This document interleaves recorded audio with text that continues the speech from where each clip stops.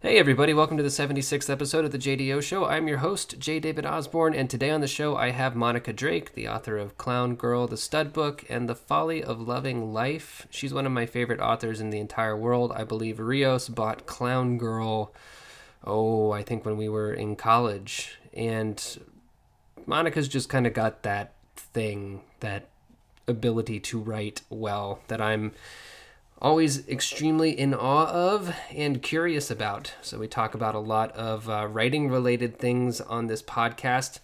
I will let you know that we recorded this in a coffee shop, and I've recorded things in public before, and it wasn't really that big of a deal. I do notice on this the audio is pretty good, but it's there's about halfway through, I think a refrigerator generator kicks on or something, so there's this kind of drone.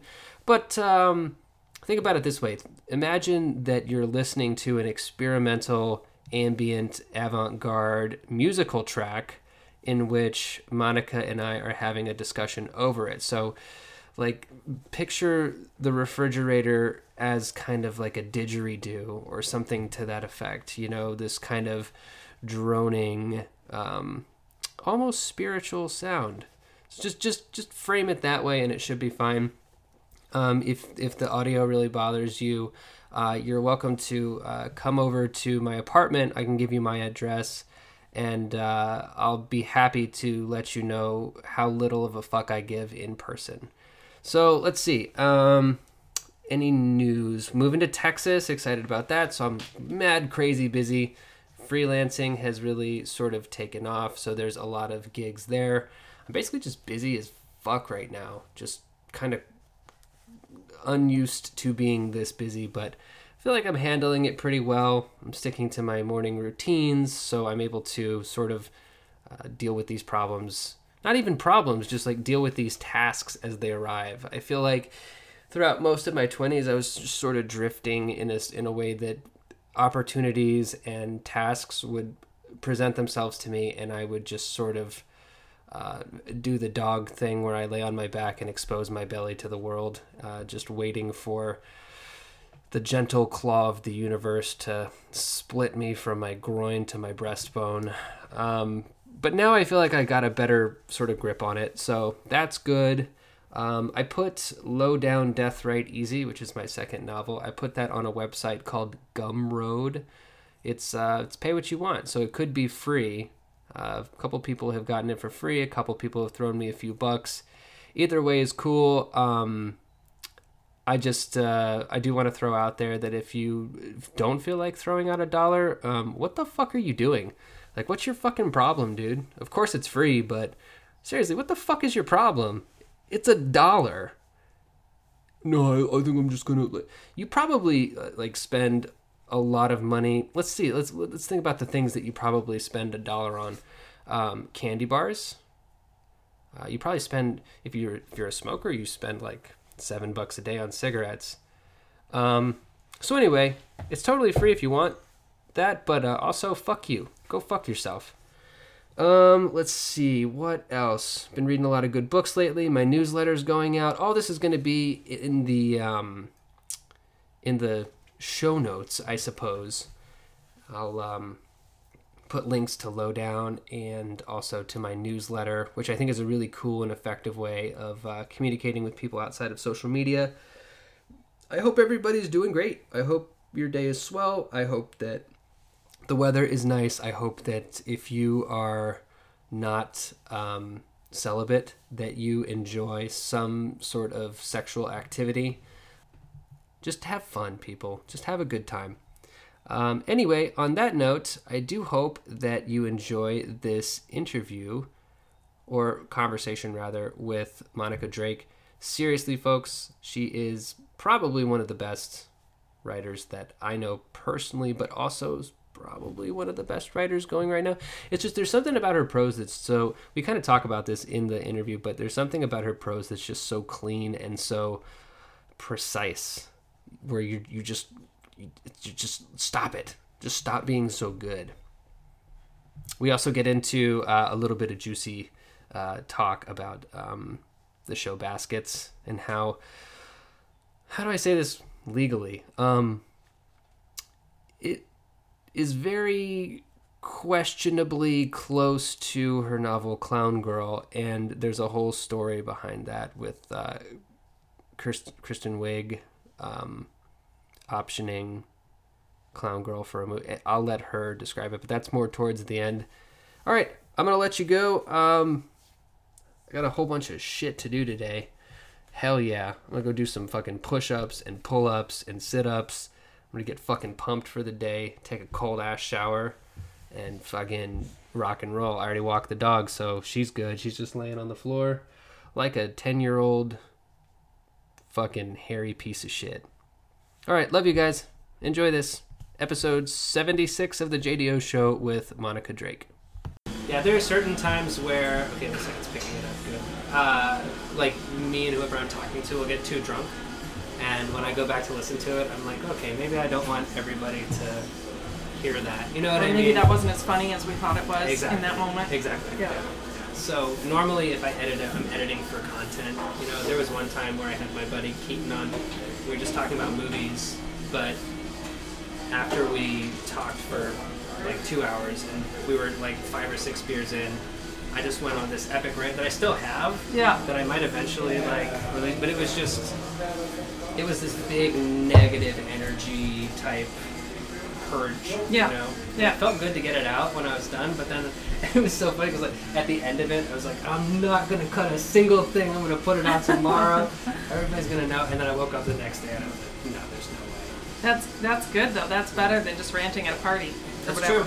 That's true. You know, you got the public rant done and then have the ability to backtrack. Yeah.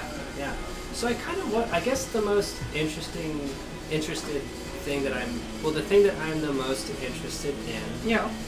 is actually Portland. And I thought that kind of would dovetail kind of nicely with your last book. Yeah.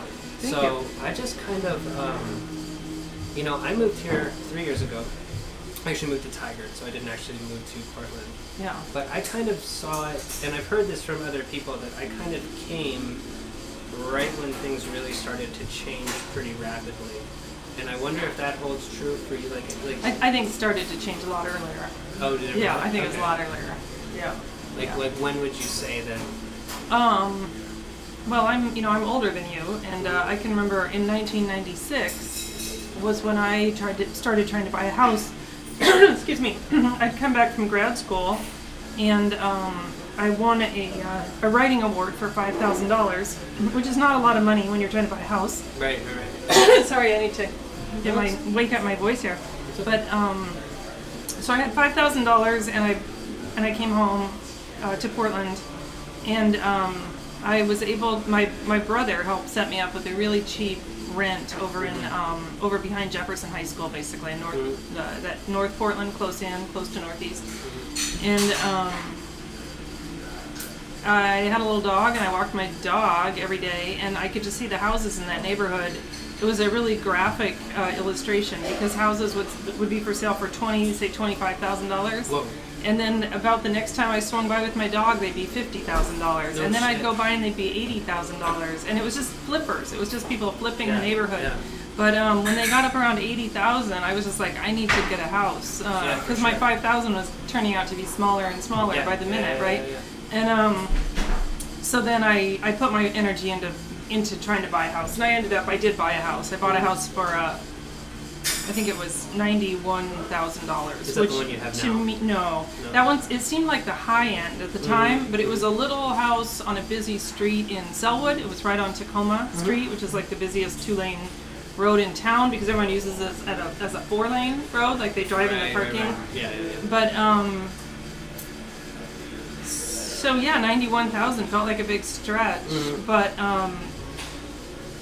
I am glad I got it because then I was able to sell it a little later for three times that, and that's the only reason I have a house now at all. Otherwise, I would be, really struggling with that too. Well, that's the whole reason why we're going to Texas. It's because we looked online and that's actually for two, what do we call it, creative millennials. Yeah.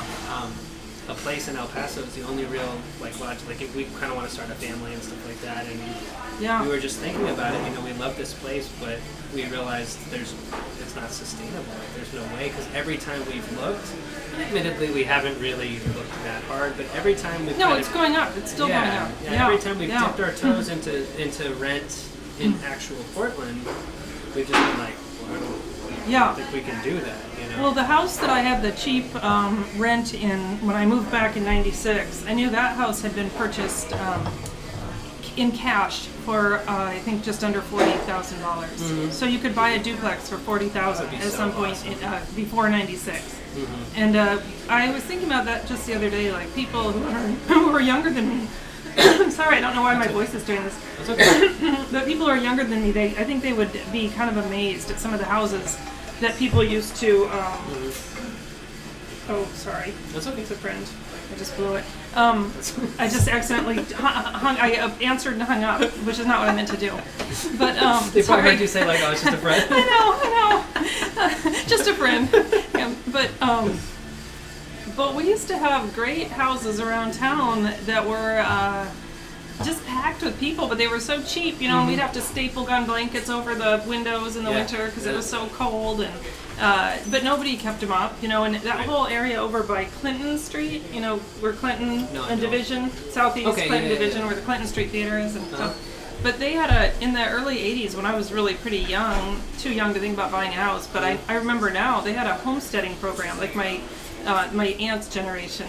People could get in for basically free over there because they wanted people to take on the houses. That's crazy. Yeah. That's insane. Yeah. It was homesteading. It was urban homesteading. Right. And, and now it's if you have that place, it's all lawyers and doctors and people over there. You can't get anything. Well, that's pretty cool. Some people got pretty lucky then. They sure did. You just never know. I know, but it's just crazy to think of it. And people who come here, the whole kind of creative community, as I used to know it anyway, which is different than say the Wieden+Kennedy creative community, right? The high-end advertising creative community, or the Nike creative community, or those guys. But the sort of the more eccentric, random. The weirdos. Yeah, the weirdos. Yeah. They were only allowed to be here because things were cheap, and it's not that city anymore. So. I wonder where the weirdos are now. Yeah, I don't know. Because they have to go. They have to kind of caravan around in a sort of gypsy sort of style, right? It's I think too so. much here. Yeah, we gotta move. So. I don't know. I hung on by my fingernails. Is what I did. I got that house. I got it. You know how I got it is I took a job at a mortgage company. Oh, I got into the industry and I became a mortgage underwriter. That's so smart. I actually. So you had kind of inside knowledge of how all that. I shit had worked to. and, Yeah. I was completely obsessive about getting a house, and I probably talked about it at length too much to everybody. It's all I could talk about. Look at that house. I memorized the prices of houses. That one sold for this much last week, and I didn't know how it worked. I didn't know anything about buying a house, but I was teaching at 5 different community colleges and making no money at all, just adjuncting everywhere. And when I would try to buy a home, the lending officer would say, well, you only have a 10-week contract, because I only had a term. Right. Just one term at a time. Yeah. So it was hopeless. It was you don't have enough money, and you don't have a long enough contract for anything. So, but at Christmas, I had a big Christmas break, and none of the 5 schools would let me know if I had work after Christmas or not. And so who knows if I didn't. And so I just signed up with a temp agency where I'd worked before, and they said, we have this office over here, or we have this mortgage company. You were and I said, this is what I want, this mortgage company, and I just went there and started working, and right away I was just making photocopies, but I was paid more than I had been earning teaching basic literacy to unemployed steel workers. You know what's so interesting is that when I first moved here, I started looking for jobs on Craigslist and LinkedIn and places like that. And all the jobs here are called the creative director of Beanbag Fun, right. The office hoops master and shit like that. And then, of course, everybody wants those jobs, right? So they pop up and they go away. It's I want to work on an organic hemp farm, whatever. Yeah. And then in El Paso, I started looking at jobs there. And I have to say, the jobs here, something like $45,000 a year, $60,000 a year, something like that. And then you look in El Paso, and it's records keeper for dirt farm. Oh my gosh. $80,000. And I'm like, nobody wants to do that, like, I'll keep records for the dirt farm. Yeah. So it's kind of an interesting contrast, right? It's like, it's so hard to, if you don't mind doing, like you were saying, like photocopying or whatever, people pay, it's hard for me to really wrap my head around it because I've been doing books for so long. Right, but like, people pay money for the dumbest shit that you could possibly imagine. It's like, do you want like $40,000 a year? It's like you said, to like make copies. It's like, yeah, sure, whatever. You know, I'll pour my heart and soul into this book and made like $2,000 from it, but whatever. I was working so hard teaching people basic literacy. I felt like if they could learn to build a sentence, they could change their lives, you know. But when it all came down to it, I wasn't earning enough. You know, I was earning more just running a photo, you know, copy machine. Do you still believe that? Yeah. Oh yeah. I mean, I've done it, right? I've done it. Absolutely. And most of my friends have done it. Like, this is what we've done. We've written, and it's changed our lives, you know. Oh, that's a cool segue, because I had a question about that. Yeah. When I do move to El Paso, one of the biggest things, Rios has recently been doing the corporeal writing with Lydia. Oh, yeah. And she's, like, loved it. She comes home all the time. She talks about how great it is. So your writing workshop, like, or not workshop, but like your writers group. Yeah. I want to set one up in El Paso. Yeah. So did, like, when you were first starting it, was it like putting flyers up around? Well, you know, we caught the tailwinds of Tom Spanbauer's workshop. Oh, that's right. I always forget. So that's the deal. But Tom went to a festival downtown, a little, or I think it was an arts fair, and he just leafleted. Okay. And then he got he taught through a community. It's funny because I was just thinking about this today, but he taught through a community education class, and that was really cheap.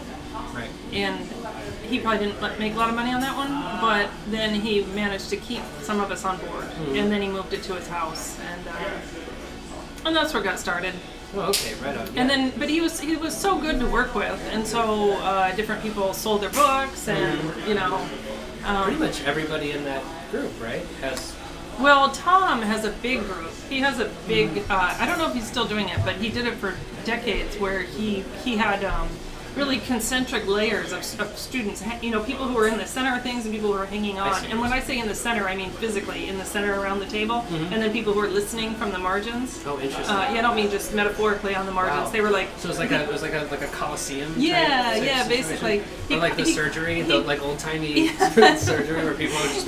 That's right. He'd call the people on the outskirts pond scum. And you can pay a lower rate to be pond scum. That's awesome. So you were either at the table or out at pond scum. But I had moved on before he started doing that. When I joined, it was just a tiny group, and then it got a little bit bigger.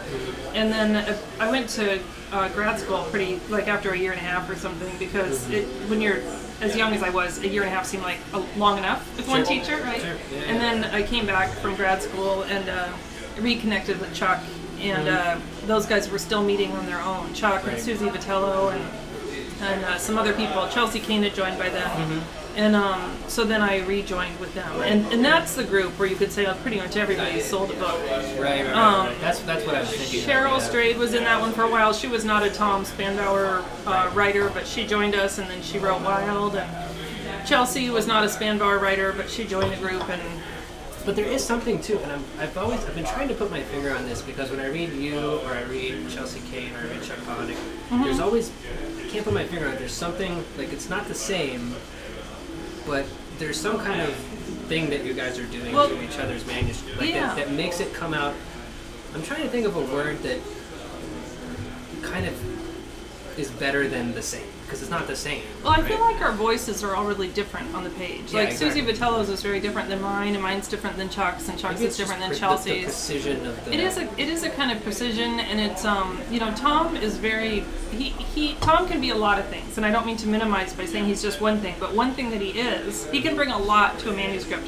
But one thing that he does is he can be very prescriptive. So there are times where he will completely sort of rewrite a sentence for somebody, like unpack it and extend it, or at least in the old days he did.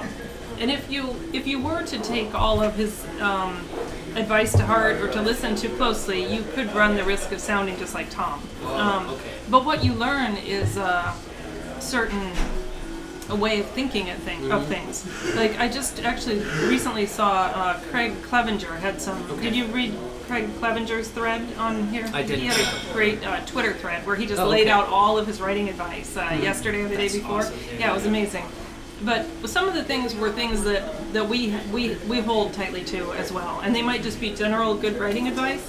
But Are they secrets? Can you tell me? no, they're not secrets. I mean, like I said, he just poured them all out on this Twitter thread, which is fantastic. But there's some things like just cutting back. Like if someone uses the word "I saw," right?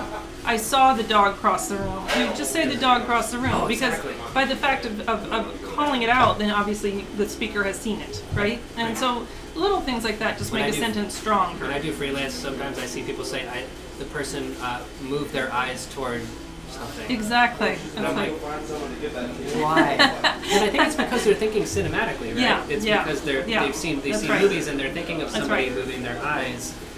But that's one of the least interesting Well, things if you could do. if you ever see like police reports, like when police have actually written up a report, I love police reports. Like I love things like that where they've handwritten, and but often they'll write. And no offense to any police out there, but they'll write like blue in color.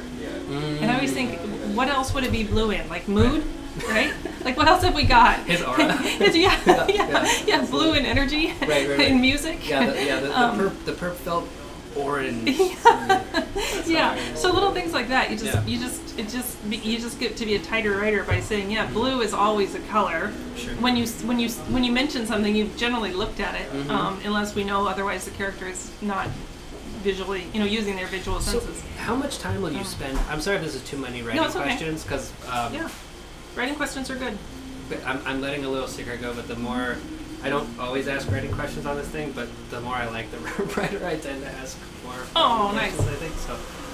So how long would you spend on like a particular sentence, or is it just sometimes you'll see one that just bugs you and you have to focus on that? I read one, my or- work over and over and over and Yeah. over, and I probably take too long doing it. Like I could do. The advice is always like, Tom uses this phrase, which is his own gross phrase, and it's not mine, but he'll say "shit out the whole lump of coal." Right. That's Tom's Spanbauer thing. Right.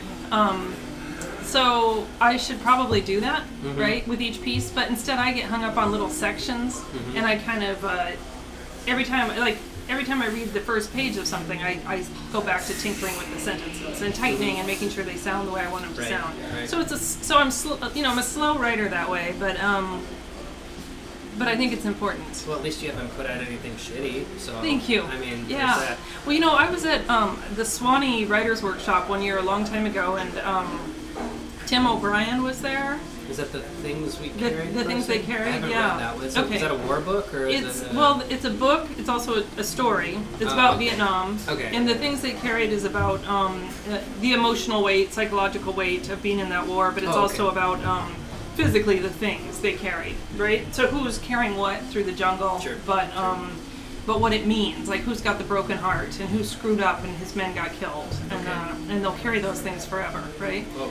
But it's a wonderful story, and it's been anthologized probably ever since it was written. I don't know. It's been anthologized for years, and it's used in a lot of writing classes. And I just can't think of a more solid example of a contemporary short story that has been well received and should be considered finished. Right. And when I saw Tim O'Brien read from it in Swanee, he was editing it. I saw him at the podium crossing out lines and moving sentences, That's and I crazy. thought this stuff never ends. Yeah, because yeah, exactly. I really can't think of a story that's more done. You know, Yeah, but he's still in there. he's yeah. still in there. So every time I do that, I think it's going to go on forever. You have to eventually just kill You it. have to do it, but at the same time, give yourself permission if you want to move them around for a while. You know. Yeah, I think that the way I'm trying to do it now is maybe like a little bit of both. Yeah. Right? Yeah. So there are ones that I'm putting out that I'm just like, I think it depends on kind of how much I care about the particular story. Does that make sense? Like if it's something that's sort of closer to me, I take a You little should bit care more about time. all of them, right? I guess, Yeah. but I don't. I don't It love gets- them all equally. I think writing gets so much better when you tinker with the sentences. You know, Yeah, you can move yeah. little things around, and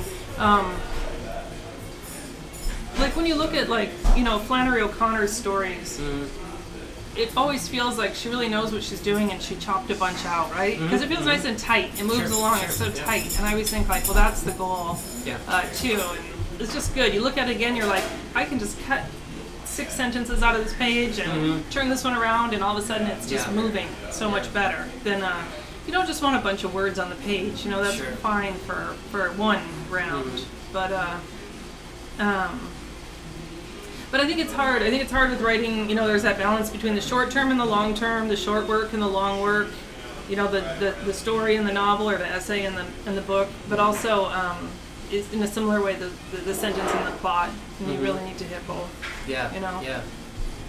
That's good advice. Yeah, it's hard. I think it's hard. Yeah, no, it's really hard. Yeah, it's super hard. Yeah, because I guess where I'm kind of there, I was trying to also get to a point where I'm just like, okay, I'm done with this thing, and it's going out, and goodbye. And then I started thinking, like, I don't know. I started thinking about whether or not we're our own best judges of our work. You know, because I started realizing that things that I just wrote a little, like, was having fun when I wrote it and put it out. Were doing a lot better than the things that I sort of slaved over. Okay. So I was like, what's the best? Because I'm still coming at it from a point of view where, I'm kind of getting to a point where I just want to get like a regular job so I can kind of work on books without any kind of fear of any sort of money issues. Yeah. But for a while there, I was trying to make a good try at making money. Making a living at it. And, yeah, it's just kind of, well, it's impossible. It's almost impossible. I know. But yeah, so I basically was just, for a while there, I was like, if I could just write faster and put out more things. And then my head started getting all fucked up because people started liking those better. I was like, so I don't know what to make of that. Well, maybe they were more playful or more fun.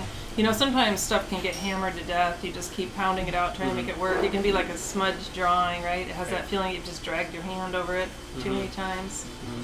But anyway, yeah, so I'm definitely going to try to get into, and now I'm really excited because they have online courses and things like that. So Where are you going to take an online course? I'm going to do the corporeal, I think. Oh, okay, I see. I didn't know she was doing that. Yeah, they're starting to do it. Andy Mingo's doing screenwriting stuff. Oh, wow. So I want to get in there and maybe some Lit Reactor ones too. Lit Reactor does some pretty good. I taught once through Lit Reactor a very long time ago. Yeah, Yeah, I did like 2 or 3 of those, and that was I did Bizarro classes. Oh, fun. So I taught people about the wild and wonderful world of Bizarro.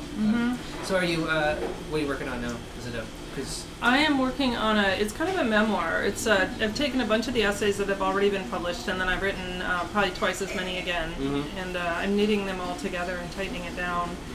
And I really like the way it's coming together. I don't know if anyone else will. We'll see. You know, I hope people, that's my hope, right? There's always that insecurity. Right. But, yeah, I hope people like it. I hope people like it. But that's what it is. It's essays built into a memoir. And it started out as a collection of essays.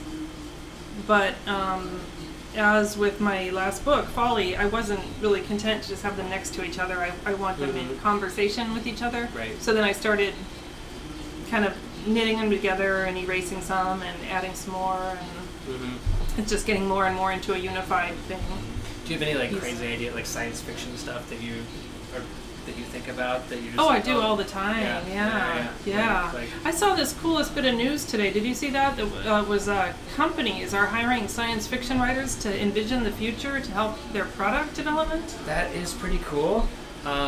But also, it kind of makes me wonder in general about like a lot of sci-fi recently seems kind of dystopian in a way. So I know. It's kind of like I don't really know if maybe they're the best people. That it's like No, it seems a little delusional, doesn't it? To think you're going to hire writers and they're going to help listen you. to this. I heard this. I can't remember where I heard this. I was listening to a different podcast, so sorry I'm stealing this, but it's something that I've been thinking about for a long time. I think that as far as technology goes, we should stop.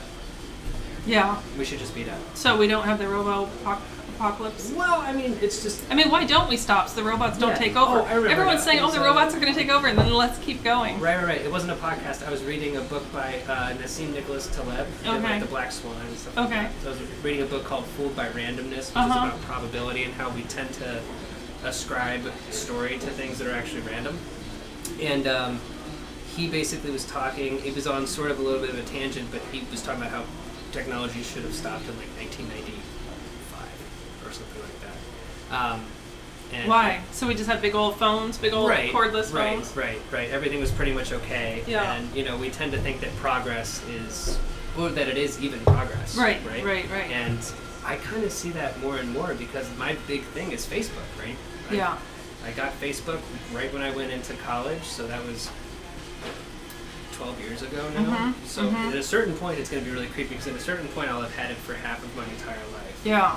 There's a really tough thing to explain to some people that it's this big looming thing that I've tried to leave and I keep coming back to.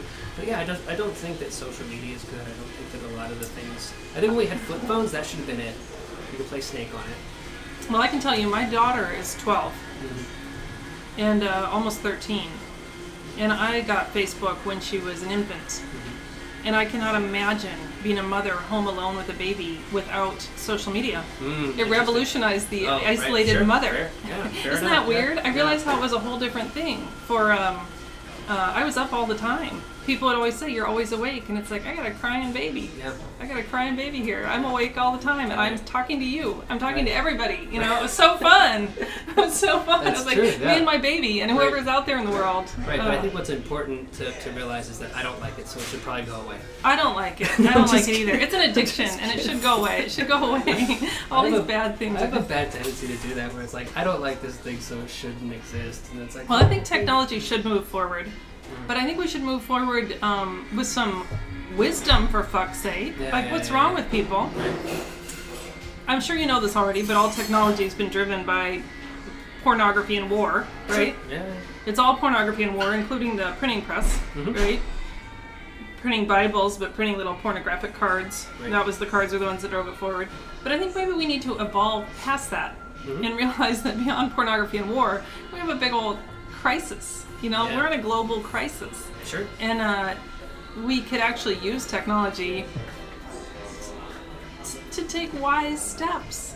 But we're still like these Neanderthals or something. I don't know what it is. We're not developed. You nailed it. You nailed it. We have a 1,000,000-year-old brain. Yeah. And we have 10-year-old technology. Yeah. We're really we're not meant to understand these things. The people who come up with this stuff are But I mean, phenomenal. even things like the electric car, Sure. right? I mean, we all saw Who Killed the Electric Car, and now there's a sequel. And it's like, well, why don't we double back? Because that might have been a good idea. I think so. And just different things that could be actually helpful. Instead, we're just like pushing ahead, creating more crap we don't need, Right. and making technology into kind of the enemy. Yeah. I saw that they're making VR porn for headsets. Yeah. Which is like you said, it's why VR was invented in Exactly. the first place. It's like, Exactly. You know what, this is HD, it's 1080p, 4K, whatever. Yeah. This is the best picture I've ever seen on my computer. But what if it was attached to my face? You can probably do heart surgery with it across the English Channel, or just have a big old porn existence. Yeah. Which either one, go with whatever. Yeah. But yeah. Do you do any gardening? Because I've been kind of taking an interest in starting a garden.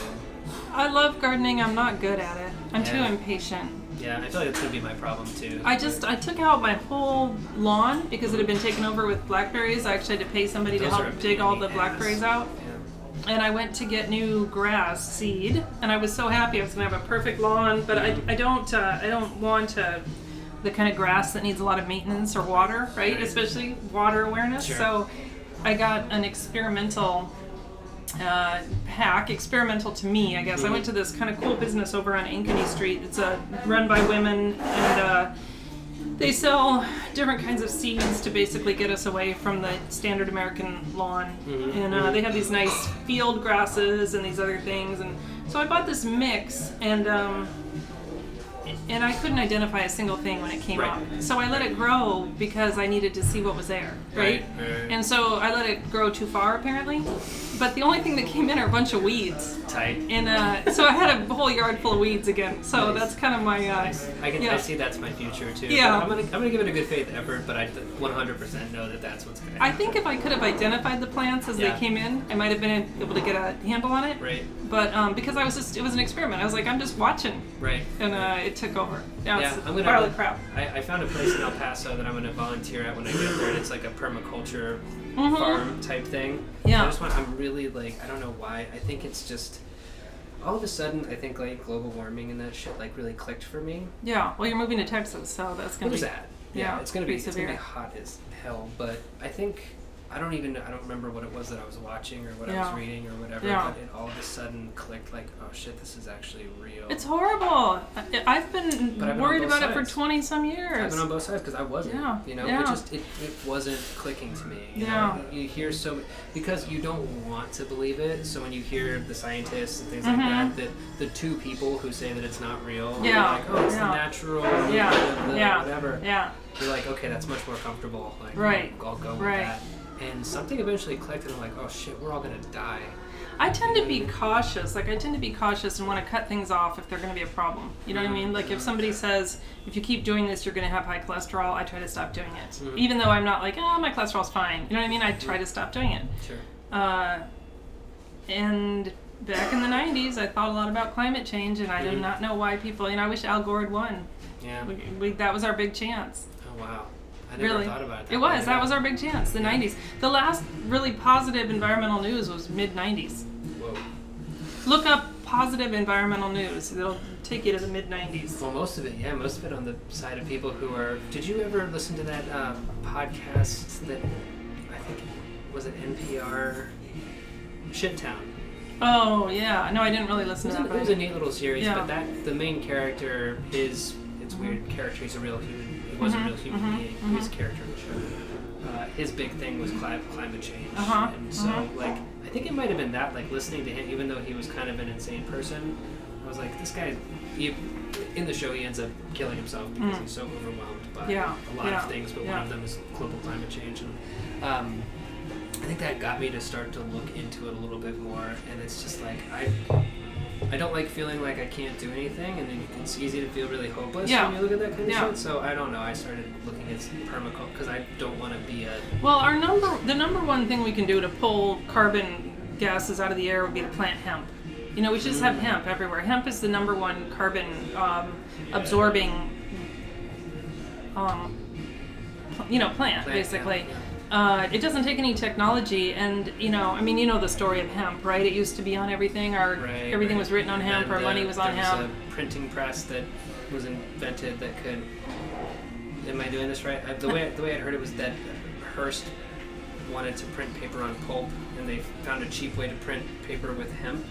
And so they had already been printing it on hemp for a long time. Right. And so all the Reefer Madness stuff came out of...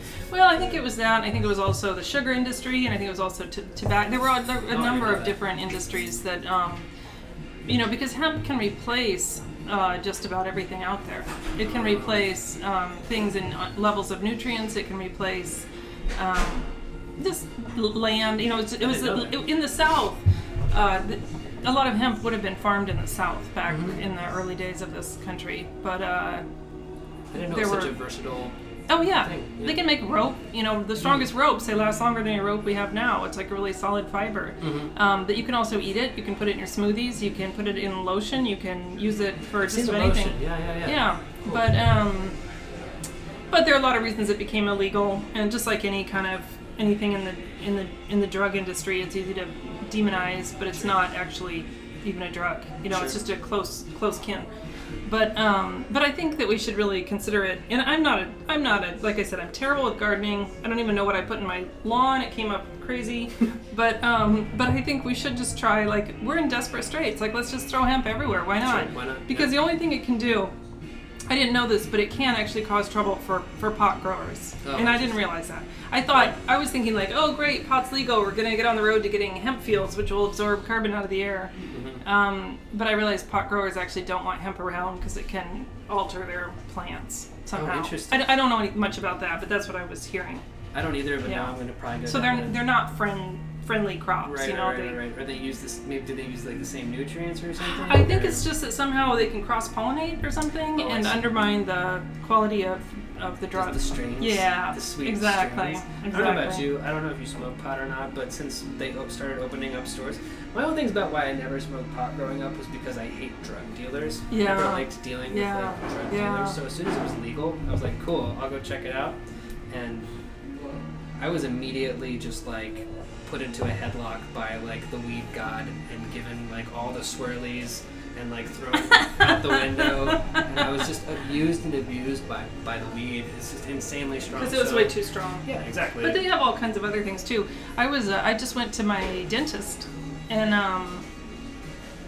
had a long talk with the dental hygienist about different kinds of pot for teeth, for people who clench their teeth, or Really?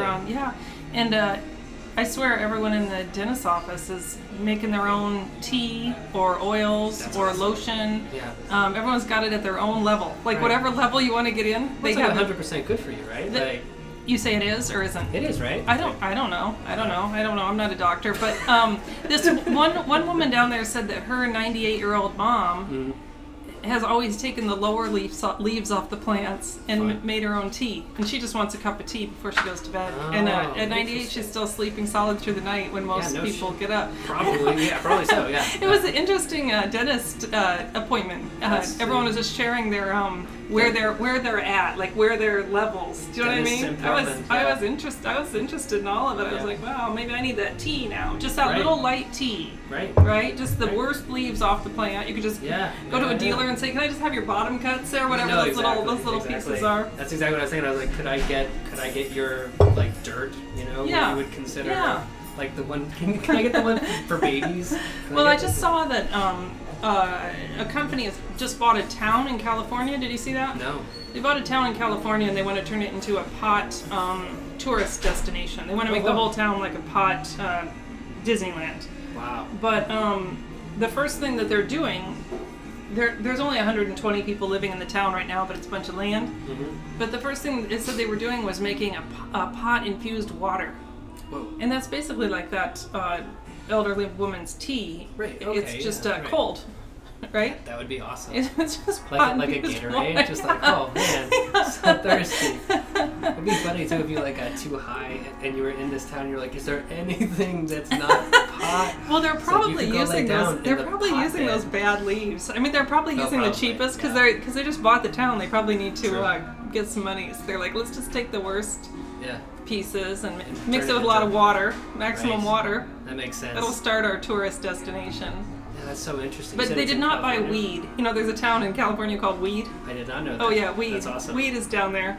But that is. I thought that's why I looked at it because I thought, did they buy weed? I saw this tweet that was like, it was towns in West Virginia, Uh huh. and it was just like, it was a Google Maps picture, and somebody had tweeted, what is going on in West Virginia? And the towns' names there are like Elbow, Gunk, Uh huh. like Pecker, like just random words, you know? And I was like, I just get bored. Yeah. Like that, because it's not real towns, it's Right. areas, Right. you know? Right. But right. yeah, no, that's always that's fun. But where's I going with that? I can't even remember now. We're talking about weed. Yeah. Well, anyway, they bought a town. They're making they want to make it Oh, right. a pot capital. Is their goal. So. Yeah.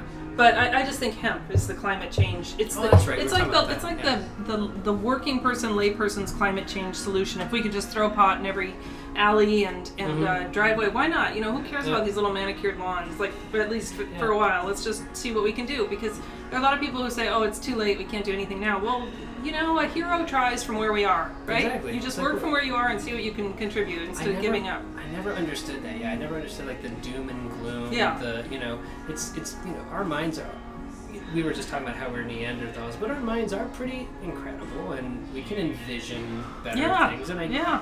I do think that there's the secret obviously isn't like real, but there's power in thinking positively and not just laying back and becoming nihilists Well, and Yeah, not there just- there are a lot of people that were. I mean, it's kind of the Trump crowd. I'm sorry to say, but it's kind of the Trump crowd that will argue reasons against any positive change. And I do think, like, why are they spending so much energy arguing against? Yeah. You know, when they're not inventors, they're not scientists, they're not the ones doing this. Why are they? I had somebody argue with me once saying that basically we couldn't live without petroleum products because what would we put our sandwiches in if not those little Ziploc bags? And I thought, really? That's so Because I think bizarre. you can do that. I think you can that's- come up with. I know. paper, right? Well, it's those little. Yeah, you could put it in paper. You could put it in a glass container. You Yeah, know, there's- you could put it in a beeswax And piece of that's- cloth. That almost sounds like trolling at that point too, which is another Mm-hmm. thing. Like with the politics right now, I don't even know what people even really believe anymore. You know, It was what I mean? a person I went to grade school with that was saying that, and I think he does believe it. I think he he's a firm. Really. Oh yeah. I don't know So- where he's at right now because I quit following him, but Because I read this book by Angela Nagel called Kill All Normies. It's put out by Zero Books, which is in Portland. They put out really, really... Are they over at Pinball Publishing? Do they sell their stuff over there? I'm not sure. It's Douglas Lane. Okay, I don't know. Okay. He used to be in the Bizarro crowd, and now he makes smart stuff for smart people. Oh, nice. But it's a really, really fascinating book about the rise of the alt-right. Okay. And she connects it to 4chan. Yeah. You're familiar with 4chan. Yeah. And the fact that they kind of... Basically, I think what she's saying is that they don't actually have a belief in anything. That they're sort of like these weird chaos agent type people who just... they're like the Joker in the Dark Knight or something like that. That they don't have any real leg to stand on. They just want to fuck with people, basically, which is scary, but it also kind of makes sense, in a weird way. They kind of... There was a big backlash, I think, over the Obama years against, like, what they perceived as, like, liberals. The big thing that I see on the internet right now is people getting mad at something called SJWs. Do you know what SJWs? They are social justice warriors. Oh. So there seemed to be... The way it seemed to chart for me is somewhere in the early, like 1990, or not 1990, like 2009 or so, like Tumblr was huge, and people were, gay marriage was almost legal, I think, and, people were online and they were discovering who they were and they were creating in-groups and things like that. Yeah. And then they started sort of like policing people's speech in a certain way, you know what I mean? And I think that a lot of these people, these Trump people, are like backlash to that. They're big, like, don't tell me what to do. I think there's probably two schools. I mean, there's one which are people who are outside of all that stuff, who are small town, who are whatever they are. You know what I mean? They're coming from a different place. Sure. But then there's the group you're talking about, which I think comes from a little, maybe not always, but I think there is a more educated contingent to that, a more college contingent. And I'm not saying one is even better than the other, but I think in some ways it is the right and the left swinging back. But the common thread for me is that it's mostly white people, and it's primarily men with a handful of women who think that hanging out with those men makes them cool. I mean, that's what I've seen. Yeah. There's some there's some that are just like, it makes you cringe. Like, there's a guy on the right. His name is Mike Cernovich. Do you know who this guy is? He wrote a book called Gorilla Mindset. Okay. Can you kind of, I'm sure you can guess, like, where he's kind of coming from. I don't know. Men need to be men. Oh, right. Like that kind of thing. So it's all these, and then you'll see a picture and... So these like the red pill or whatever? It's red pill, yeah. And then you'll see pictures of it's, dorks and fedoras who are like, yeah, super alpha. Yeah. And stuff like that. Yeah. So there's definitely there's weird back, like... ladies, stay away from those men. Or, yeah. Somebody's obviously... But I think that's the thing, too. I don't think that those guys are getting laid. I don't think that they're getting girlfriends. I don't think that they're... Well, I looked at a lot of that stuff. I mean, I just looked at like the whole incel community, that whole business, and it's just like, oh my god. Incels and volcels too. What's that? Volcels. Right. It's all crazy. It's a sad business. I'm sorry. Mm-hmm. But I teach college writing, and I get a lot of people through, and I still do believe that in the power of independent thought and well-considered sentences, you can regain a sense of your genuine self that isn't buying into a really pretty tedious movement. Yeah, I think it'll pass eventually. I don't know. I think a lot of it is a backlash. You're describing it in certain terms, but the other terms that go with that, it's like a backlash to women's rights or black rights or the rights of other people. Sure. Because we all know what's considered politically correct speech is speech where you don't hurt other people, right? It can be confusing, obviously, but it's not that hard to be kind at the bottom line. Yeah. That's kind of what I always like whenever I read people arguing. And I don't know why I read so much of it, but it is kind of fascinating to read like back and forth on Twitter and stuff like that. It's like, why is everybody like so nasty to each other? Like, why are you so vicious? Well, it is so weird because I jump on Facebook, Twitter, and Instagram, and I have some of the same people that I see, and like Facebook, everyone's pretty interesting. At least on my I like the people that I don't follow anyone that I'm not interested in. And then Twitter, everyone is so fucked up. They're just horrible. And then I go to Instagram, and it's like, my God, you're at a gorgeous picnic. Where are you tweeting that shit from, right? It's like, it looks so pretty. Your life looks so pretty. Where did all that mean stuff? How did that happen? It's just about it's like playing different games. You know what I mean? It's like putting on different helmets. It's like everybody has to strap in when they're going into Twitter, and they're like, it's so weird to go over to Instagram, and it's just peaceful and gorgeous. It's one like beautiful picture after people in front of like a babbling brook and stuff like that, and then the same person is like, all ball cells must die, scum. You know, like you literally tweeted that. It's a crazy disconnect. Yeah. You tweeted that from your yoga mat. You know? But and Facebook to me is I remember that a few years ago it came out that Facebook was experimenting on certain users and showing them negative content to see if it affected their mood. Yeah. And I think I might be Facebook's like number one experimental dude, because everything I see on there, I go back and forth, and I know that people get tired of hearing me, whine about it, so I don't that much anymore. But I just I keep like shutting it off and going away from it. And, it's just I get really oddly like defensive on it. Like, are you fucking with me on this thing? You know what I mean? Like, Facebook. It was so interesting a little bit earlier in our conversation to hear that Facebook has been like a net positive for you. Would you say that like over? Well, I waste my time on it. Okay. If I didn't waste my time, it would be positive. It's positive. And it was definitely positive when my daughter was little, because, not to get too serious about this, but women who have babies and get stuck at home with their babies can get so alienated and so isolated. Mm-hmm. And I never went through that, because I had like everybody I needed to reach within the computer, arm's length. And and I think that just changed what it means, to be a mom with a new child. Yeah. And that's why I got on it, because I was home with her and I was awake. Mm-hmm. And it was like, oh, let's download this thing, let's jump on this site. Mm-hmm. And now I'm on it in this kind of, like this kind of conflicted, almost addicts relationship of like, how do I get away from this? But everybody, I still get information there and stuff.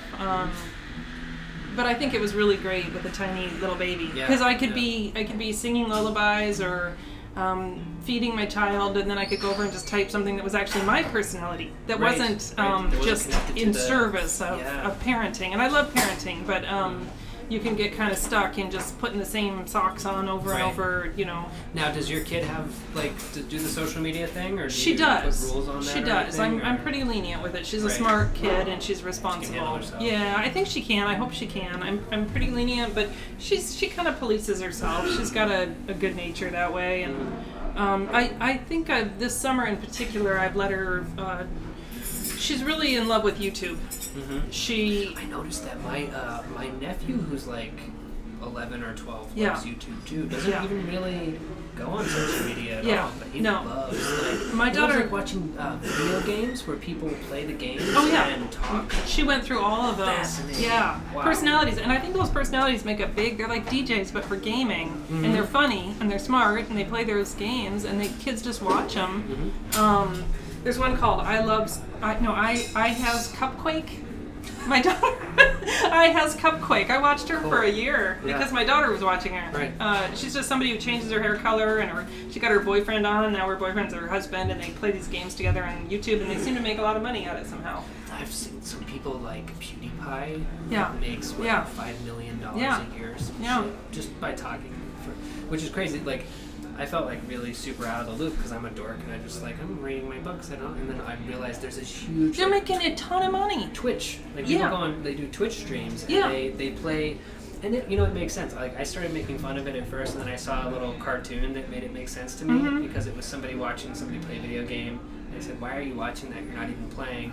And then they showed somebody watching a basketball game.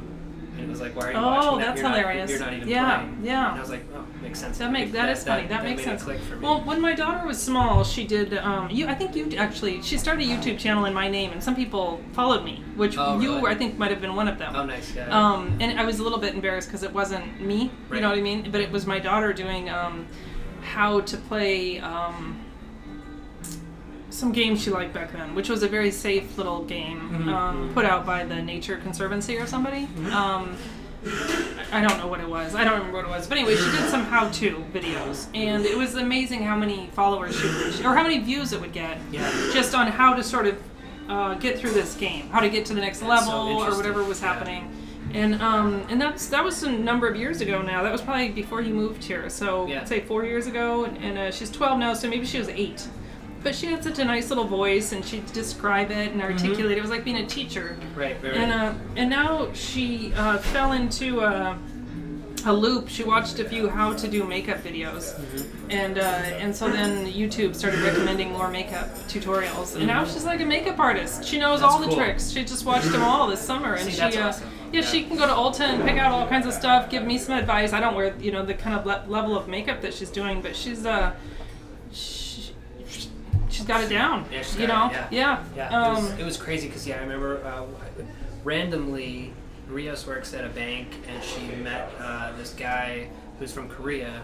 Of course, Rios is obsessed with all things Korea, including the people. Yeah. So this guy invited us to a party at his place, and him and his friend were from Korea, and they were in America to make YouTube videos about weed, right? And so it was this party, but everybody at the party was like a YouTube person. Yeah. And so, I was talking to these people who were like 17, 18 years old, and they were showing like their channels, and they have like something like 50, 60,000 followers. See, if we were smart, we should get on here. Some of them have like 500,000. I'm saying. And they don't seem, some of them do really good stuff. Some of them don't seem to do all that much. Like my daughter, for a while, she just loved people who were basically just living their lives.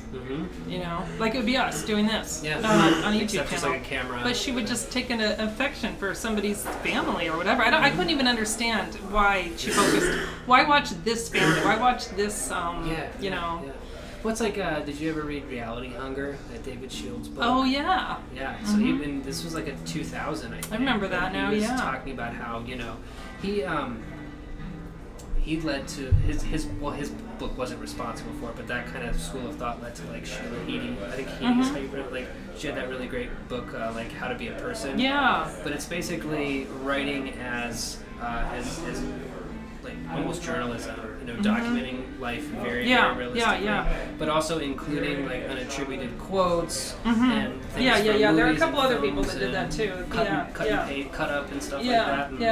And, so I think that the natural progression from that is like storytelling, but it's actually just YouTube. It's like reality TV. But even like more real, right? Because like at this point, I don't think anybody because it's not it doesn't have a big industry behind it. It's got somebody's. My daughter loves these families where a girl, much like herself, is homeschooled, and they travel to the Bahamas, and they stay in a Four Seasons, and they film the whole thing, and they have 500,000 viewers. I mean, it creates this other kind of life where she's just like, that could be a thing that we could do, right? And it doesn't even have to like. What's so interesting, because I've been thinking about this in terms of drama and writing and things like that. Where I was realizing today, because tonight I have a bunch of books lined up that I have like the last 10 pages to finish. Okay. Because I have weird anxiety about finishing books. Yeah. Not because I don't like them, but like I don't like the concept of it. I feel like when I'm ending, if I have 10 pages left, I feel like, what if the world ends and I'm on the last page? You know what I mean? It's like, it's a weird anxiety thing. So basically, I was thinking about how I don't really like endings, and I almost don't even really like conflict anymore. And so it was interesting that you said your daughter likes watching, not necessarily conflict, but just people sort of living their lives. They just live their lives. Living different lives, because that, I realized, I love the beginning of books because I can get immersed into a world. But then as soon as like the bad guy does something, or as soon as there's the married couple begins to fight or something, like, I become less interested in it. It's funny you'd say that about conflict, because my daughter's definitely developed a more sophisticated relationship to media than she had when she was tiny. But when she was really little, she only liked to watch Betty Boop. Old Betty Boop. Yeah. And one time she told me she liked Betty Boop because nobody got hurt. She said there are no bad guys. Yeah. And everything else was like other cartoons. There were always bad guys. Wile E. Coyote. Yeah. And then she got into some pretty dark, interesting stuff. Like, sure. But now she's back to mostly YouTube videos, and you're right. It kind of is that bounce back to where there are no real bad guys on those. There's just cool stuff. I was thinking about Rios too. Like, she watches her K-dramas, which are basically soap operas filmed, and she will actually skip scenes with the bad guys doing their evil plotting. And she's just like, I can't fucking stand Yeah. it. Like, they're so evil. I just don't want to watch them do. And I think that the turning point for both of us, I think, was actually watching Game of Thrones. Oh, which is so good. Game of Thrones, it's great, but it's grisly. It's just eventually we were like, it gets like, really dark. Are you caught up on it? Yeah, I'm all caught up. So it all pays off, right? Right. Like, this whole season's been Right. great, and it's just payoff after payoff after payoff, and dragon battles and yeah, all that cool it's so shit. beautiful. Yeah, I love it. It's super cool shit. Like when the dragon first appears and just Oh my destroys gosh. everything. So great. It's So great. But yeah, no, it is interesting that I'm kind of like noticing that people are sort of moving away from. Well, I know when I watched Breaking Bad, I had to keep jumping to Parenthood afterwards, right? Parenthood is like the nice little Berkeley, right? The family in Berkeley with all the grown kids. Is it like a reality show? No, it's a. Do you remember that Ron Howard movie, Parenthood? Yeah. It's a spin-off basically of that, but it's just a family with a bunch of kids, and they're all in close proximity, and they have these little bits of tension and drama, but they never bottom out. They never hit too high. They're just real mid-range spikes, Right. One character. There's one part where a character is dating a black woman, and there's a moment where her family might not like him, or he might have looked a little bit racist or something, but immediately they smooth it out. And it's just such a nice world where it's like, okay, they actually all love each other very quickly. It never goes anywhere, and it's just so comforting, and it's a fun show. But it had that feeling like this could never end. Like, this family will always be here, and they will just be having their parties and sort of getting upset and sort of smoothing it over, and it will never get any worse. And they're all so pretty. Right. Yeah. No, it's like ABC Family. Like, ABC Family is huge, but I remember most people that I know who watch ABC Family are not. They don't have families. Oh, yeah. You know what I mean? Yeah. It's almost like the family in ABC Family is like surrogate. Yeah.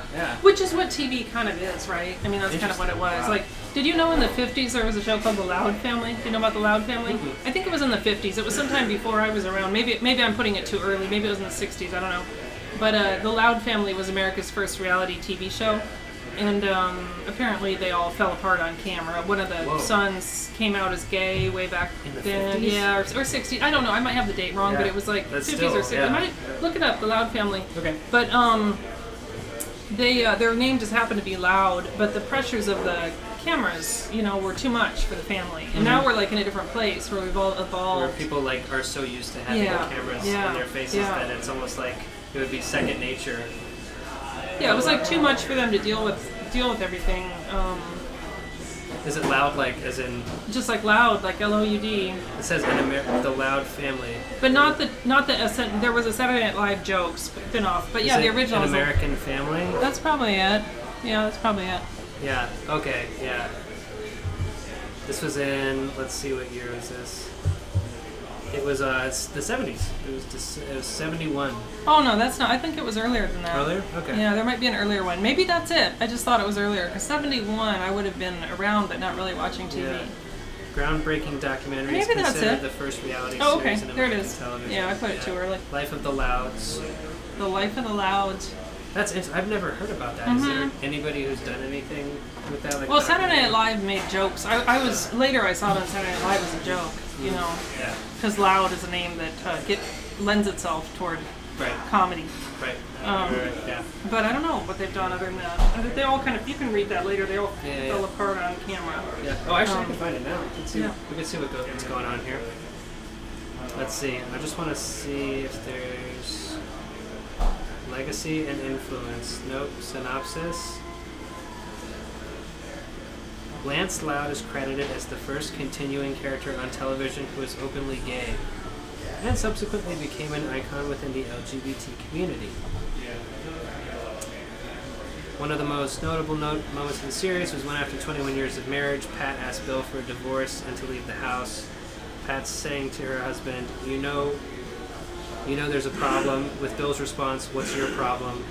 Was chosen as one of the top 100 moments, legacy and influence. Oh, okay. The family was featured. There's an article in Newsweek called "The Broken Family," so that's probably like the whole thing about them falling apart. But yes, it's interesting, like that it's become so normalized now that it's just like that would never I mean, people melt down all the time on camera. Yeah. I guess, Well, now people love it. And but they people, have to make people do it. Like now, like when they do the Real World or Jersey Shore or whatever, they get those people fucked up. Yeah. They give them bottles of vodka and say like, oh, and also I heard she's cheating on you. Go, you know. Yeah. Just to. Well, even there, it just cultivates an idea. Like, it cultivates an idea of who we're supposed to be as humans and how we're supposed to deal with our lives, you know? What do you mean? I just mean, like, there are some people, I guess this is a recurring thought that I have, which is like, what does it mean to be, say, male or female or young or white or black or anything else? And we get these ideas from the media, obviously. And there are people that I see, I'm going to say women, who bring writing into my writing classes, and sometimes their writing just seems to be replicating a certain thin idea of what it means to be female. Do you know what I mean? I don't feel that they're actually engaged with who they genuinely are. I feel like they're reproducing a media version of femininity. Oh, interesting. Wow. And I may be wrong, but I just feel like they bought into something. They bought into what has been sold to them. And sometimes with some of that drama, I feel like it's the same kind of thing. You know, and on a personal level, I've been going through this horrible divorce for 2 years, and it's just ridiculous levels of drama. Yeah. And personally, I don't think it needs to have that. Like, I feel like we could have just had a conversation. We could have made some clear decisions. We could be adult. We don't need to buy into drama like we see in TV. Do you see what I'm saying? Right. You just don't have to do it that way. But these shows reproduce these certain tropes or certain dynamics that have to be played out a certain way, and then when you go against the grain, people don't always know what to do with it. I agree, yeah. And you know, one of the things is in a class a year ago, I brought in a Dorothy Allison story called River of Names. Okay. And it's a pretty rugged story. It's a thinly disguised kind of, you know, Dorothy Allison always walks a line between true and fact and fiction. And her books, I don't know, do you know Dorothy Allison's books? Okay, so her first book, she had 2 books. One was called Trash and one was called Bastard Out of Carolina. I think Trash was first, and Bastard Out of Carolina was kind of the larger, one was small press and one was larger press, but the second one used some material from the first one. It was like she was working it out. Sure. But both of them tread over ground that has to do with being a poor, sexually abused, battered, neglected southern white trash. That's why the name Trash, that's why the name Bastard Out of Carolina. But Dorothy Allison herself, from all accounts that I can gather, grew up, that is her upbringing, right? So she fictionalized elements of her own upbringing. Yeah. And it was a hard one. It was about as hard as it can get. She, her mom, I think, if this is correct, I think her mom was a 13-year-old or a 15-year-old or something, you know, young, too young, Right, sure. and had no education. So she was the bastard child of an uneducated, poor white teen in Carolina, right? Yeah. So not a big, strong start to begin with. Exactly, And then yeah. she's in a family where people had a lot of kids, where people died, where people did dumb things, mean things, you know, horrible things happen. Sure.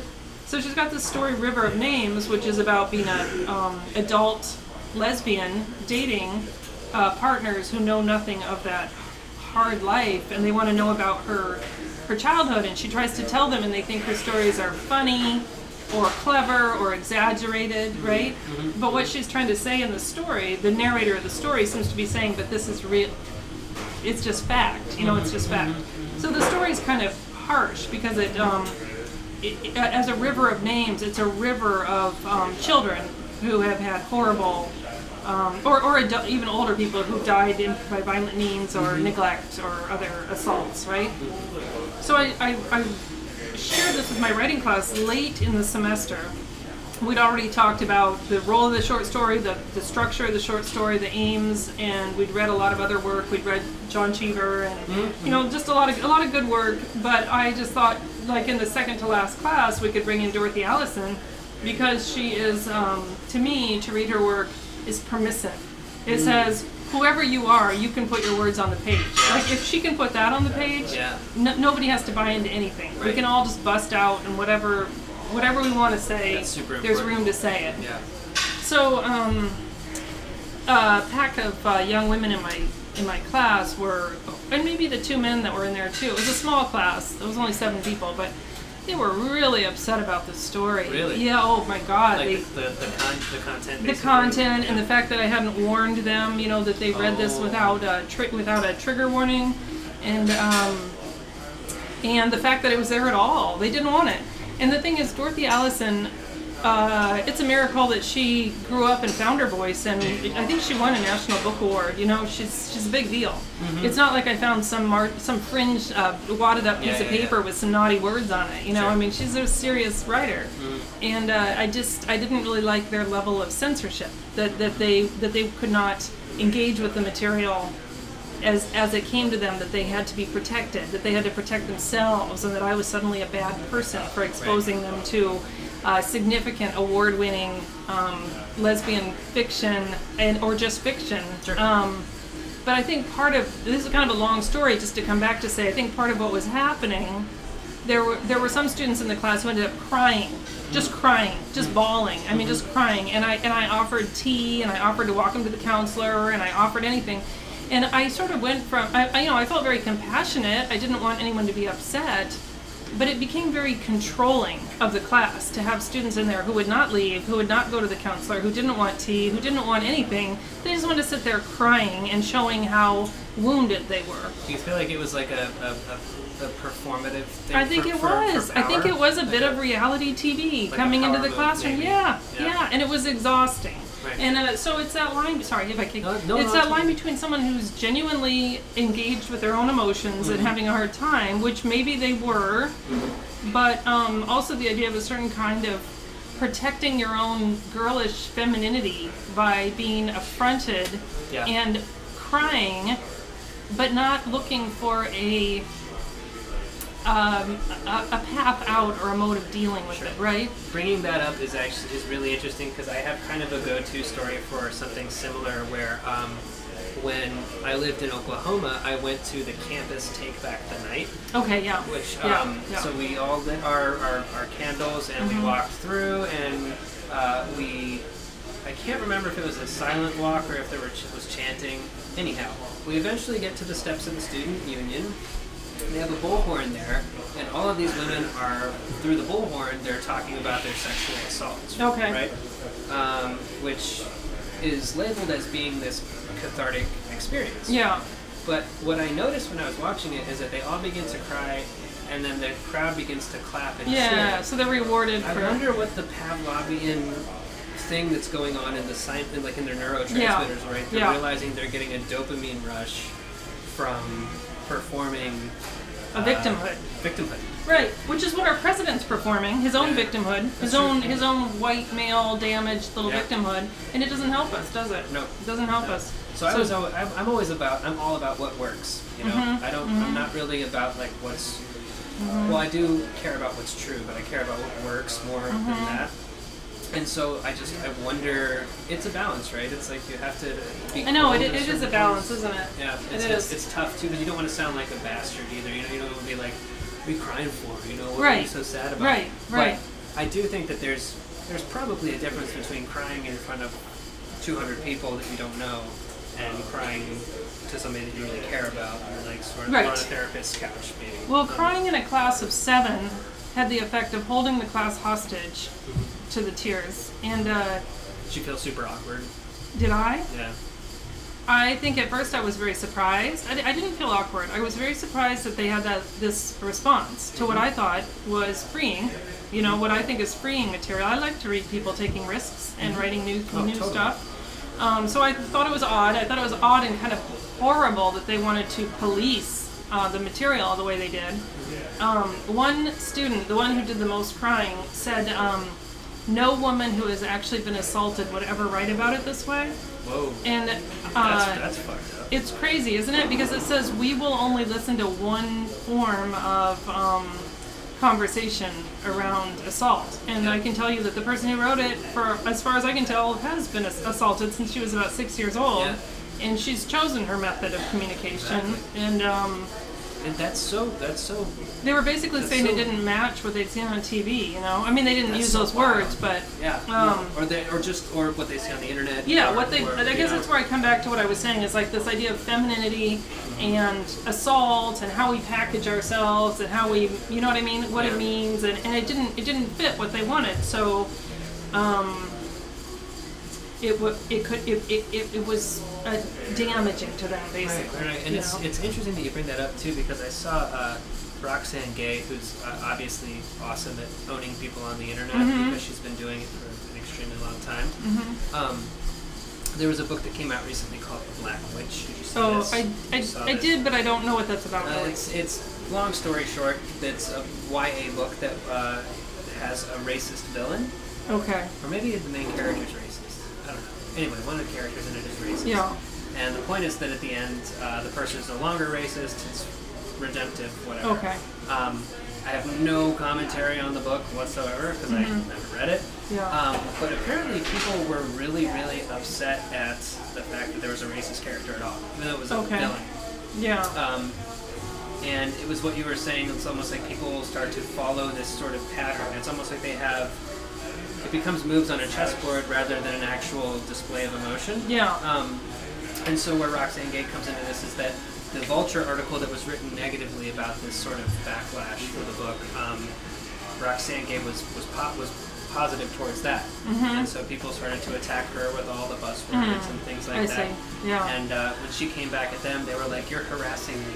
Oh, yeah. And her tweet that I love so much, she said, don't come after me, and then when I clap back at you, claim harassment. She's like, I've been doing this for 25 years.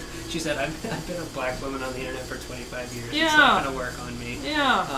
But it's so interesting because it does seem like a game that people play, and they have buzzwords like harass. You know, trigger warnings. We need trigger warnings. Like you're allowed to, they're allowed to tell somebody, you know what, you're a fucking terrible person. Like, how dare you, like, do this thing that they don't agree with or whatever, and then when they're like, shut up, they're like, you're harassing me. You know, so it's all this like very strange manipulation of words. It's kind of scary because it's people losing their minds, honestly. Yeah. I feel like there's something that I can't put my finger on, but it's related in some way. I'm in danger of criticizing people who take medication for mental health, and I do not want to do that. I don't want to criticize anyone who takes medication. But I do feel like I am old enough to have lived through times before SSRIs were so common, right? Before Prozac Nation. Sure. And I feel like a lot of the punk rock scene came out because we didn't have those things, right? And it was a good thing. It was a good thing. And I'm not saying, I don't know, this is not a conversation I've worked out in my mind because I don't want anyone to struggle, right? And a lot of people did some pretty messed up things and some people didn't live through it, right? So I'm not saying that I don't want to buy into like, oh, you've got to chop off your hair if you want to make paintings, right? You don't need to be the troubled artist. But I do feel like there's this other level, which is where if you're feeling some emotions, you know, you need to medicate them, you need to talk to somebody, you need to smooth them out, you need to not ruffle. And then if you read a story or see something that upsets you, you're supposed to quickly blame somebody or smooth those feelings out. You know, that's a little scary to me. It's like, just let yourself feel some stuff and maybe be a little more engaged with your own genuine, organic emotions. Sure, and I think that, and I don't think this is what you're saying. This is maybe more of my opinion on it. But the way I feel about, you know, everybody being very, very careful and coddled is that, you know, it's what we said earlier. It's a spectrum, right? Yeah. It's like, of course, don't cut your ear off or kill your girlfriend or jump out of a window or whatever. But on the other end, if you live in a sterile white room in a bubble and you never let anything come in, your book, your writing in particular, is probably not going to be very interesting. You could probably write about that bubble for... Well, if you let the media, the worst media, there is some really good stuff out there. There's really wonderful shows, but if you let certain media just tell you what it means to be a man or what it means to be a woman or what it means to be gay, and you don't bring your organic self to that, then you're just reproducing the thinnest sort of illness of society, I think, you know, and unfortunately I see that sometimes. Not always, but I see it in certain work. I see it in certain places. You know, and it's been a long time now since I wrote Clown Girl, but when I wrote Clown Girl, it really didn't. I tried to sell it in New York. I got a lot of comments back because people in New York didn't understand the idea of a girl who didn't care about like high. She's wearing clown shoes, right? And it was the Sex and the City era, and they were all wearing high heels, right? And I intentionally did that. Like, let's put her in big old clown shoes because it's the opposite of those images of gender stuff. But women in Portland were not buying into the New York stuff. We're all carrying an extra 10 or 20 pounds to New York or LA, right? Mm-hmm. And who cares? Like, we're not bleaching our assholes or whatever. I don't know what they're doing now, but you know what I'm saying? Like, there were trends that were kind of dominating, and if you put a clown girl in the middle of that scene, it doesn't fit those pictures, and that was part of the trouble in publishing it, right? Because people in New York were like, why doesn't she have the standard goals, which would be a better job, a boyfriend with more money, and a pair of fancy high heels, So interesting. She didn't have any of that. I don't get those. I don't understand why people go into a creative industry with like that kind of mindset. Yeah. Well, I think they live in a culture where that is predominant, but I think LA and New York are predominant for selling narrow gender roles, narrow ideas about conventional beauty.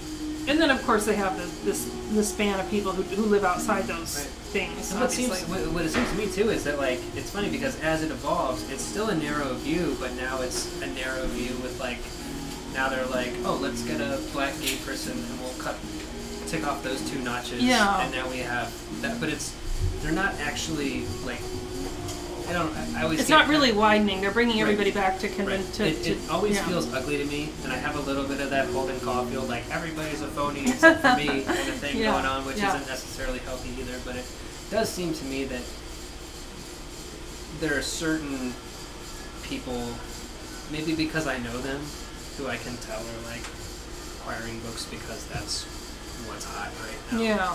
Instead of like maybe it's a good. And I feel bad talking shit because I don't know if the books are good for the most part because again, I haven't read them, but I just know the impulses of the people behind the acquisitions of the books. Does that make sense? So it's like you have to find your organic self, and you have to let yourself be yourself, whatever gender or where you fit on that. And I just think you can't let packaged Hollywood. It's just like, I'm sorry, it's just like going to Urban Outfitters and buying stuff that looks like it came from the Goodwill. Yeah. And maybe it looks great on a person, maybe it's a wonderful thing, and if it does, if it works for you, go ahead. But sometimes it's just like. I was thinking about that. I was thinking about capitalism in terms of books, actually, and how weird that is. Yeah. How people treat books like they're a product, which they Yeah. are. Yeah. But it's not healthy, I think, to think of books in the same way you think of like a bag of Cheetos or something like that, or an experience. Like people treat Amazon like Yelp, Like what? Yelp. Oh. Like they'll go on Amazon and they'll say this didn't fulfill the expectations Exactly. that I wanted, and I'm like, The what worst the fuck is reviews wrong are with the you? reviews that have certain expectations. Yeah. I mean, I've gotten all kinds of different bad reviews, and I'm mostly okay with it. But there are some that I've read for books that I put out on Broken River where it's like, book arrived damaged, 1 star. Oh my gosh. Do you know what the fuck you're doing when you do that? It's not an IKEA table. Yeah, exactly. That has nothing to do, or, book had a lot of foul language.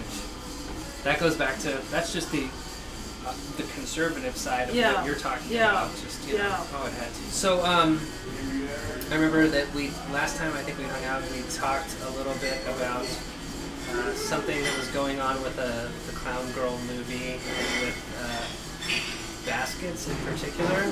That's right. And Baskets is on, I think it started its 2nd season now. I think they just got a 3rd season. Oh, I don't know what's on because I haven't kept up with it, but Right. I think they got approved for a 3rd season. Right, so I talked to you about that, and it was kind of, I felt like a sort of infuriating story, so I just wanted to kind of take the tail end of the podcast here to give you an opportunity to sort of relate that story and kind of what happened with the Clown Girl. Yeah, so the thing with that,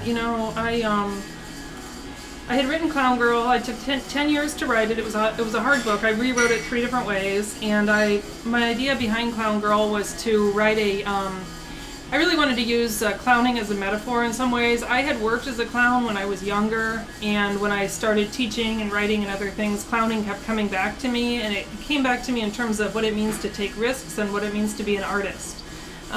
So I kind of wanted to make fun of the idea of the high artiste, but I also wanted to show that commitment and tenacity, and so I wanted to write a character whom clowning is more than just a job; it's a calling, right? So the main character cannot actually give it up, even when she tries, because it is her life's work and it's who she is. I called on Charlie Chaplin and other masters, W.C. Fields. I did a lot of research, and I'm a big Charlie Chaplin fan, and I wanted to create a female Charlie Chaplin. She's got a rubber chicken. The rubber chicken becomes a stand-in for a miscarriage she had. It's kind of her whole family. She's got a boyfriend who she's paying to send him to clown college, and the boyfriend is kind of I think as readers we can see pretty quickly he's not as invested in her as she is in him, but I didn't want to judge him harshly. I wanted to kind of reflect that back on her. She's kind of projecting her little romance onto him, and he is what he is, which is a bit of a mooch and a clown. And in the end of the book, he actually steals her work. But I was able to sell that to Kristen Wiig shortly before Bridesmaids came out, and if you see in Clown Girl, the main romantic lead, other than the clown, the actual romantic lead is a cop. Okay, and so I sold that to Kristen Wiig, and if you look at Bridesmaids, the romantic lead is a cop, right? Later in other movies she made, she uses the name Rex, which is the name of the character. Rex is the clown. There are little things that come up in her work, sort of like she's sort of picked a few little things just parallel or come up. But she went round and round with Clown Girl, and then she ended up getting funding from TriStar to make the movie, and we were looking really good, and we had a contract, and we just needed to get the contract signed, and I would have made a significant amount of money that would have been life-changing. But at the last minute, she did not sign it, and she walked away from it, and it was kind of shocking because she'd spent quite a lot of time telling me that it was her story, it was her life story. She identified with the clown in Clown Girl, which makes sense as a beautiful comedian, because that is what the character is, essentially. So I had full conviction she was going to make it. She told me she wanted to write it herself. But what happened is she ended up taking a role in Masterminds with Zach Galifianakis, and they had been working on some things together. She was up here working on Portlandia one day, and I was able to meet up with her at the Doug Fir Lounge, where Jonathan Crystal was there as I guess they call him showrunner or director or whatever that role is. And I met Jonathan Crystal and some other people who were there. But then, shortly after that, maybe, I don't know how long it was after that, maybe a year, there was that sudden sort of switcheroo where she dropped the piece completely and dropped out of touch, and took a role in Masterminds, took a role in something else with Jonathan Crystal. I don't know what it is, but Masterminds is with Zach Galifianakis, and my project was dropped, but Zach Galifianakis and Jonathan Crystal came up with a show called Baskets.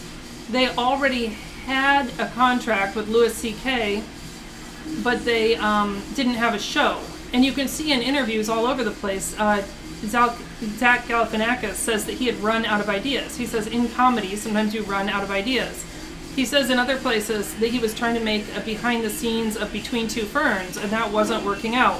So they had a ticking clock. They had to fulfill a contract, a big opportunity with Louis C.K., and they were out of ideas, and their show wasn't working out. It's all in interviews. You can see him say that. And then all of a sudden this clown idea came out of nowhere, and it's a clown for whom clowning is more than a job. It's a calling. It's an art. He's a high artiste. They called on Chaplin. They called on W.C. Fields.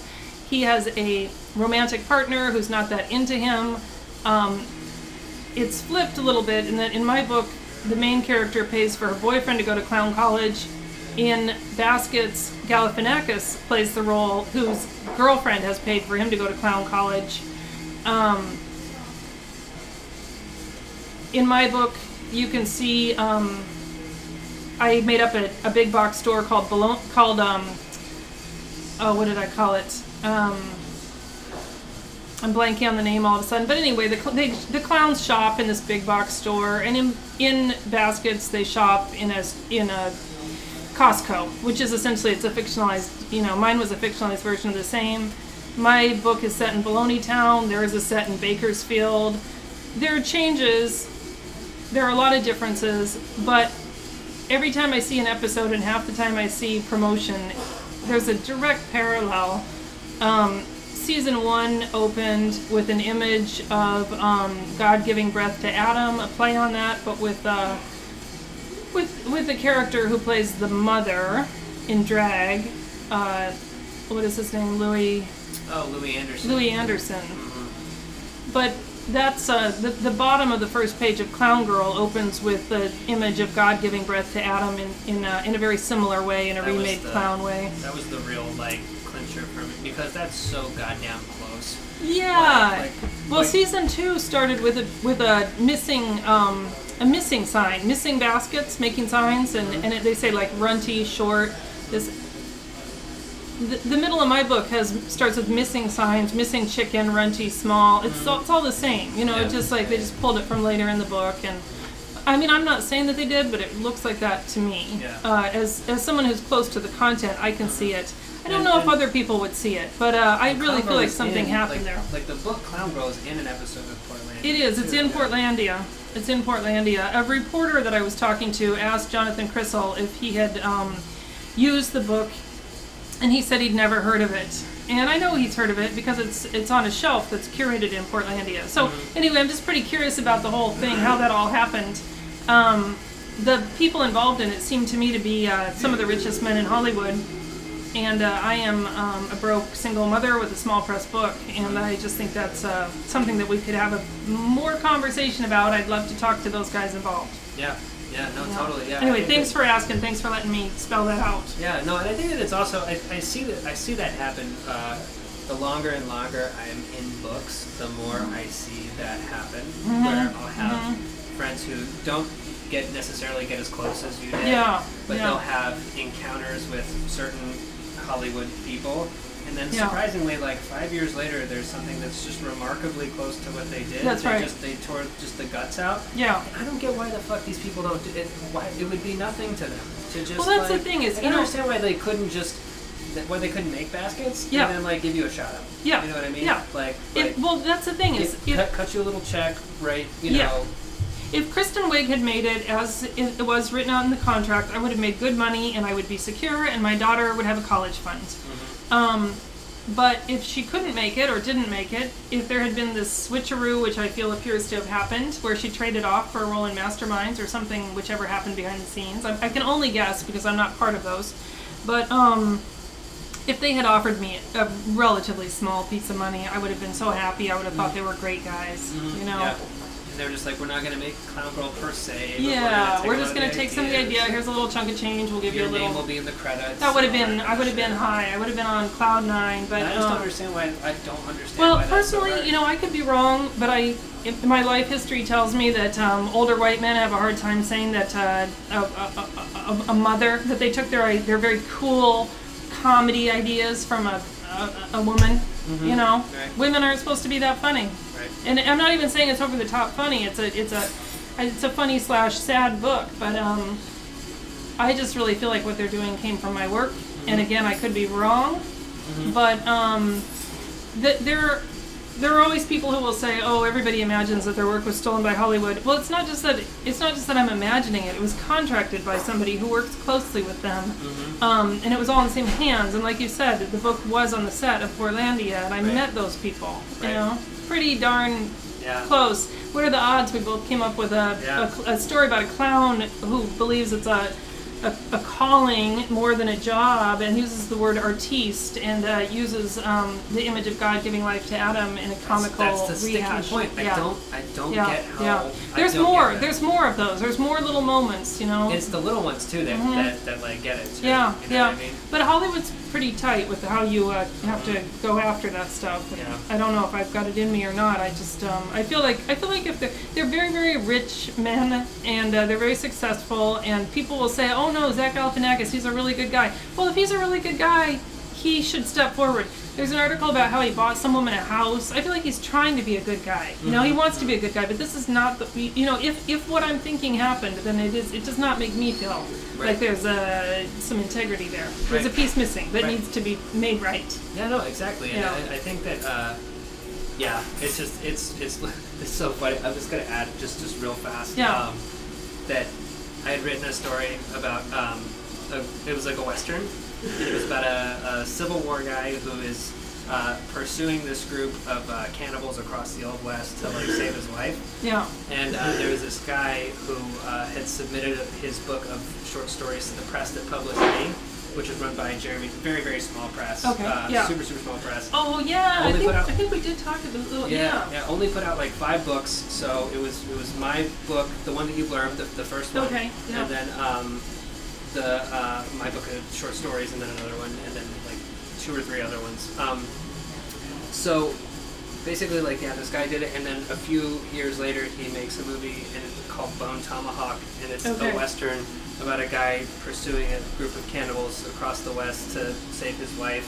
And my little thing had been that I had described the cannibals as covering themselves in white, like ash in the story, which is a weird, unique kind of, because it's based in the 1800s, and you know, and all the cannibals in the movie are like giants covered in white ash.